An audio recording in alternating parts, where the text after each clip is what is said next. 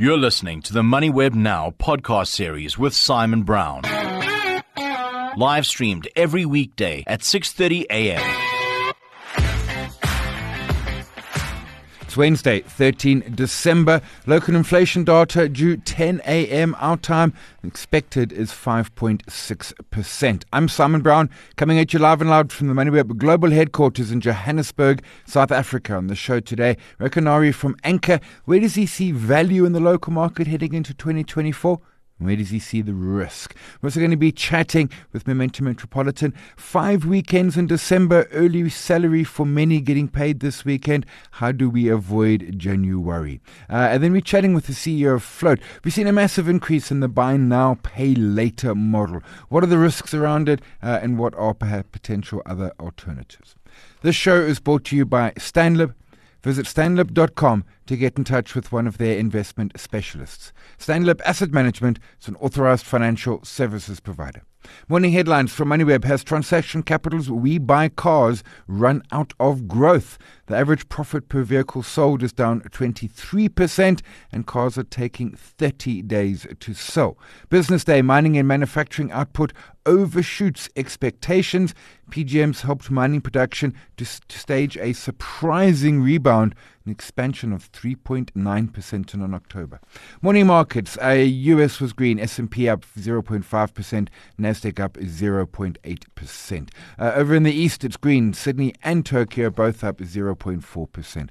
Commodities are mixed. Your red is gold, 1,995. Brent also red, 73.24. Green, platinum 936 and palladium $980 an ounce. Rand 1896, Bitcoin 40,850. Tencent down 0.8% in the Hong Kong lunch break, and top 40 opening call up 130 points or 0.2% in the green. MoneyWeb Now, on the money. Also available on podcast. Chatting now with Reko Nare from Anchor. We chatted, of course, last week around what had gone through the year so far. Reko, appreciate the early morning. Looking ahead to next year, 2024, I suppose let's touch off where you see some value locally in our market. Hi, Simon. Thanks for having me. It's always great to be on the show. As you said last week, we're talking about the roller coaster of the year that we've had, really in both local and offshore markets. But fortunately, it looks to be ending the year with a kind of a shift in investment sentiment in November, and the kind of markets have kind of driven through on that tone. And that's really been mostly on the back of that kind of ongoing slowdown in inflation, and that's keeping hopes for early rate cuts next year. That's keeping those hopes alive. But on that question, as you said, Simon, about where do we see value locally? Would say it's definitely SA financials, broadly speaking, at kind of like a thematic level. We like financials as a sector going into next year. If you think about the likes of the insurers, Santam, the investment management companies, the likes of Quilter, but we especially like SA banks. All the major SA banks have got considerably strong yield underpins, which are likely to provide investors some cushion or some protection going into any tricky times. For a very long time, SA banks have managed, the credit risk relatively well. When rates were low, they didn't onboard any excess risk. And now that rates are high, they've managed to control their bad debts and non-performing loans relatively well. So we think that all of these factors, come together to give SA investors a lot of confidence. And as I already said, the prospects of the global economy may be tipping into a shallow recession next year, along with the higher for longer risk still lingering. We think that there's still a strong negative macro overlay that's going to penalize SA turnaround stocks, and definitely SA financials and SA banks are not that theme or that SA turnaround story. So that's why we like SA banks specifically, Simon. But if we were to kind of zoom in at a stock level, maybe just changing tact. We like Naspers and Process going into 2024. On the question, we often get the question from investors, which is the better holding at any given point in time. Currently, our bias is probably towards process. It's obviously notably underperformed relative to Naspers in recent times. But with that said, we think it's wise to maintain some exposure to both with a lean towards process.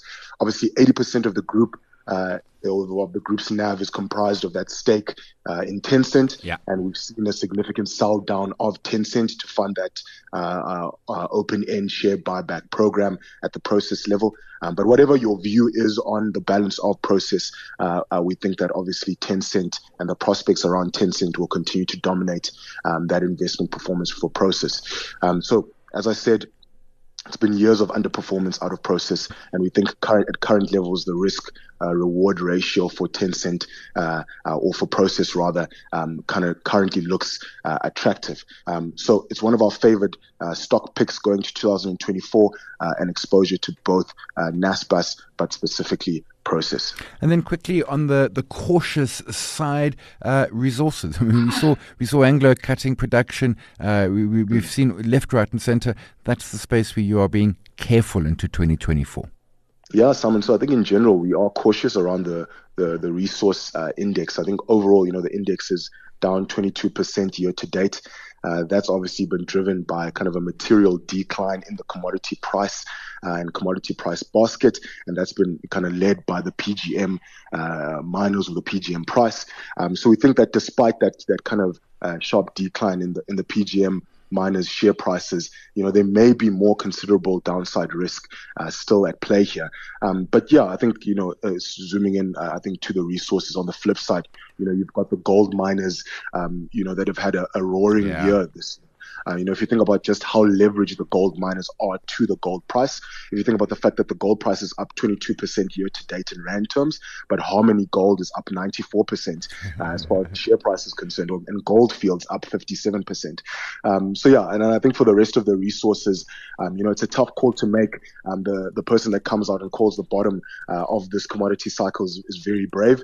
But we think that the picture out of the Chinese property market, that hasn't quite cleared up. But at least you've got Chinese infrastructure spend that has held up relatively well, and that's been beneficial to the iron ore price. I mean, just chatting to our resource analyst yesterday, who would have thought that we would see iron ore prices closing the year at $140? But yeah, as I said, Simon, I think it's a relatively mixed bag out of the resource index. We are cautious around how we play this into next year, so we'd rather prepare rather than predict where commodity prices go from here. We'll leave it there. That's Reko Nare from Anchor. Reko, always appreciate the insights. If seagulls were hardidars who could afford to retire to the coast, what kind of bird would you be? Would you soar over the savannah or chase summer around the globe? You see, even when you stop working, your money won't. When you invest in Stanlib's fixed income funds, you can retire earning a regular income off your investments. Invest for more certainty at stanlib.com/more. Stanlib is an authorized financial services provider and a registered manager. MoneyWeb now on the money.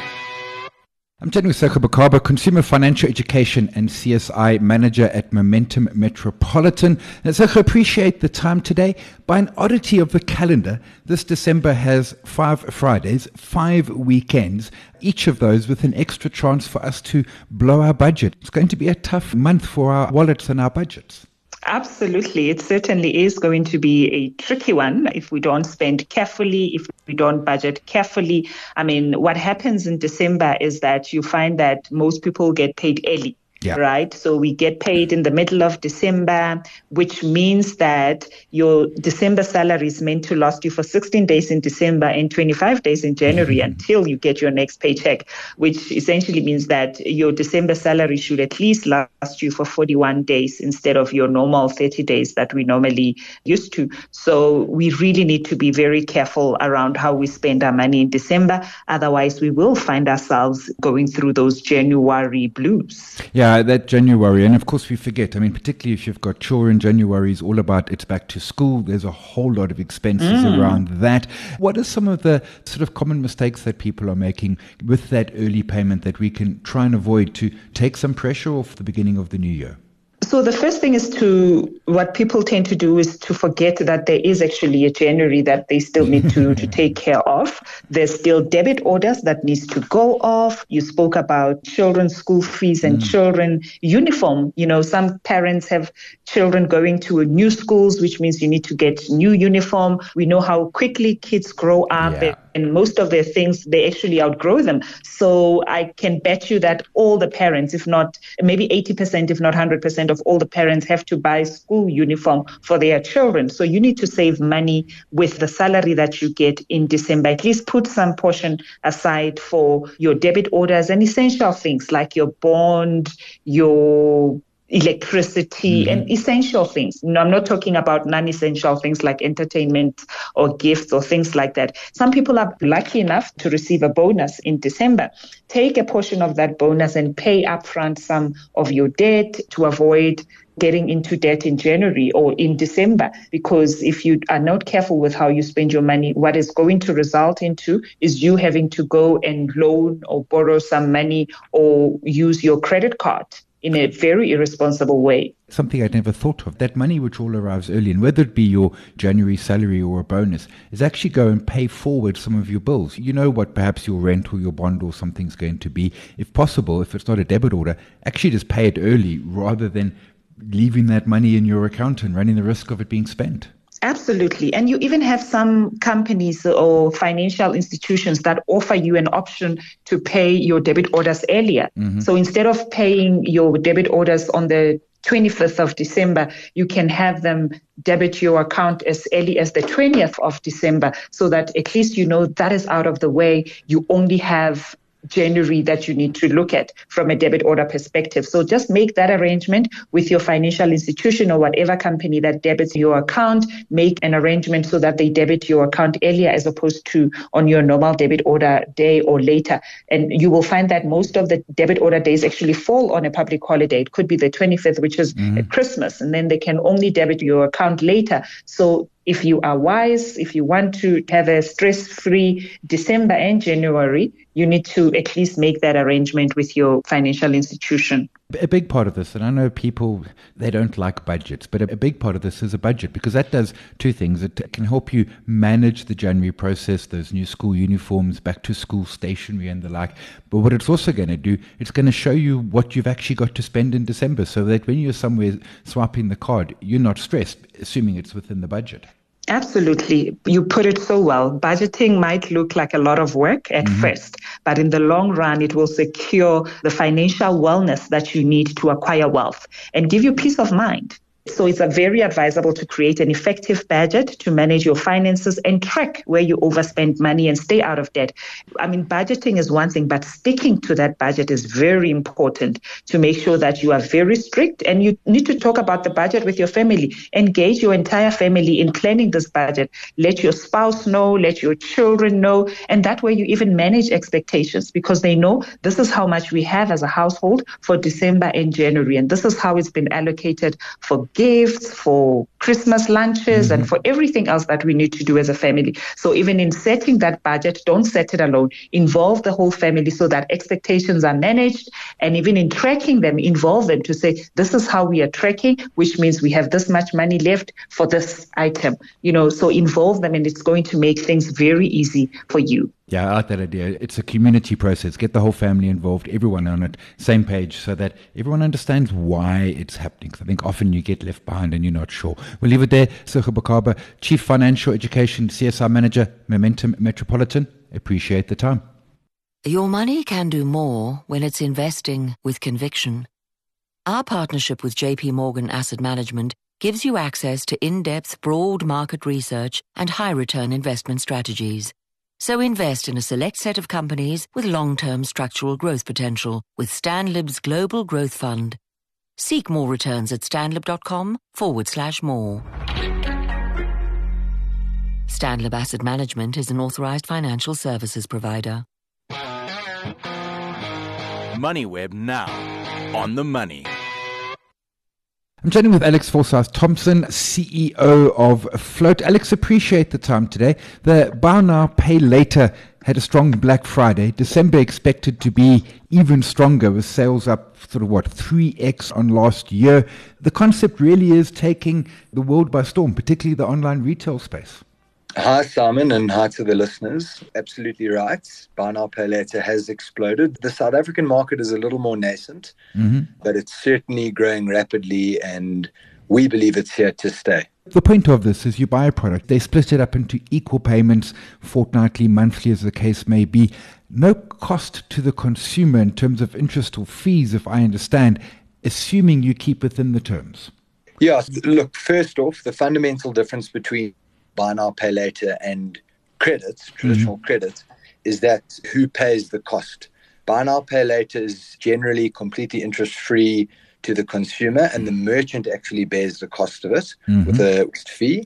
But with most buy now, pay laters, if the shopper doesn't stay within the terms, there are late fee implications and potential interest implications. So quite critical with most of these products that the consumers pay on time and budget, and if they stick to that, they will be interest-free throughout. Yeah, and my understanding, some of those fees and interests for late payments can get quite onerous. The issue here, perhaps, is the buy now, pay later generally is not on shoppers' credit records, so unseen by other providers. And I could, frankly, go and spend, 10x my salary across multiple different providers and create serious problems for myself. Yeah, I think, Simon, because, these models are new and innovative, and that's what, tends to happen in tech-based businesses, particularly fintech, is that they sort of outpace regulation. So one of the downsides with BNPL is exactly that it doesn't. I do think some of the guys are reporting into the bureaus, but it certainly doesn't reflect in a consumer's credit record. So they can do exactly that. They can go to 3 or 4 different BNPL providers, rack up a whole bunch of debt within literally 24 hours and be overextended. And then you add the late fees on top of it. It is a potential problem, and certainly something that I think regulators will look at. But I think on the balance, probably a better, more responsible form of credit. Yeah, and I take your point. The regulators are, I think in many sectors, they're often a little slow when tech's involved because of the speed tech can work. At Float, you're doing something similar but different. Explain the process here and what's different about it. Simon, what you've just brought up now is super relevant, and I think that was kind of the thesis that we had when we started the business, is that South Africans, certainly the middle class and up, it's not an issue of access to credit. I think most South Africans are overly indebted, for sure, and certainly on a formal level, and we assume on an informal level as well, things that aren't reflected in credit bureaus and that sort of thing. So Float works with the consumer's existing credit, only works on credit cards, and basically converts their available credit into an interest-free buy now, pay later plan. So the trick with our product is the customer's got to have the available credit, and as long as they have the amount available on the card, we will always approve them for a transaction. But it also means that, one, they aren't being overextended with new credit, and it's automatically reported into the bureaus. But 2, there aren't any of those nasty late fees. We never charge interest or anything to the consumer. All we're doing is buying them a lot of time to settle their credit card payments in bite-sized installments. And I see that, and I take your point. It's not extending my credit, which what traditional BNPL certainly does do. Is this something that the merchant signs up and activates on their side, or do I as a client sign up at Float? Our route to market certainly through the merchant. So we offered it currently hundreds of merchants. We should be adding quite a few more, over the coming months. We will negotiate a fee with the merchant. They can opt to configure our platform to suit their business. And what I mean by that is, obviously, behind the scenes, we negotiate settlement terms, but most importantly, they decide how many installments that they want to offer their customers. They can offer up to 24 months. We find that most offer up to 6, and then consumers will find out and simply have to choose us, stick in their card details, and then they're paying in installments. And this, I imagine, would in many cases be for bigger ticket items. Yeah, so that's another key difference between us and what you'd call traditional buy now, pay later. Traditional buy now, pay later, the sort of pay in 3, pay in 4 model, really is just because of the nature of the risk of the model is for sort of your smaller everyday purchases. So a t-shirt, maybe some accessories. Yeah. You're talking average orders of 1,000 to maybe 1,500 Rand. Because our product uses existing credit, pre-vetted credit that's accessible on a credit card, and the fact that credit card limits generally are far bigger, our average orders are significantly larger. So we're talking in the range of around 10,000 Rand. So really popular with your electronics, home appliances, sports and hobbies, luxury fashion. We even are bridging into healthcare at the moment, which is super exciting. Okay, that is interesting. I like that. We'll leave it there. That's Alex Forsyth-Thompson, CEO, Float. Appreciate the time. And that's our poll today, LinkedIn and X. Have you used this buy now, pay later? I've seen it on websites. I've never clicked the button. I've never tried it. But let us know. Have your vote, have your say, LinkedIn and X. That's it for today. We were chatting with Viv Govender yesterday, the launch of the Google Gemini, which of course is coming to compete with ChatGPT. The launch video turns out to have been a complete hallucination or fabrication, and it turns out that Gemini is better than ChatGPT, but not by a lot. We asked you, have you been using these artificial intelligences? Just over 40% said a little bit. Just under 40% said not at all. The rest of you said absolutely all the time. Have your vote, have your say, LinkedIn and X. This show is brought to you by Stanlib. Visit stanlib.com to get in touch with one of their investment specialists. Stanlib Asset Management is an authorized financial services provider. We're live every weekday morning, the MoneyWeb website and the app, 6:30 a.m., podcast just after 7. Thanks to my team, Eddie, Nobochle, Nicole, to you for listening, my guests for their time. My name is Simon Brown. This is MoneyWeb Now. We'll chat again tomorrow, asset allocation. You've been listening to another MoneyWeb Now podcast, posted every weekday at 7 a.m. on moneyweb.co.za. MoneyWeb Now, on the money.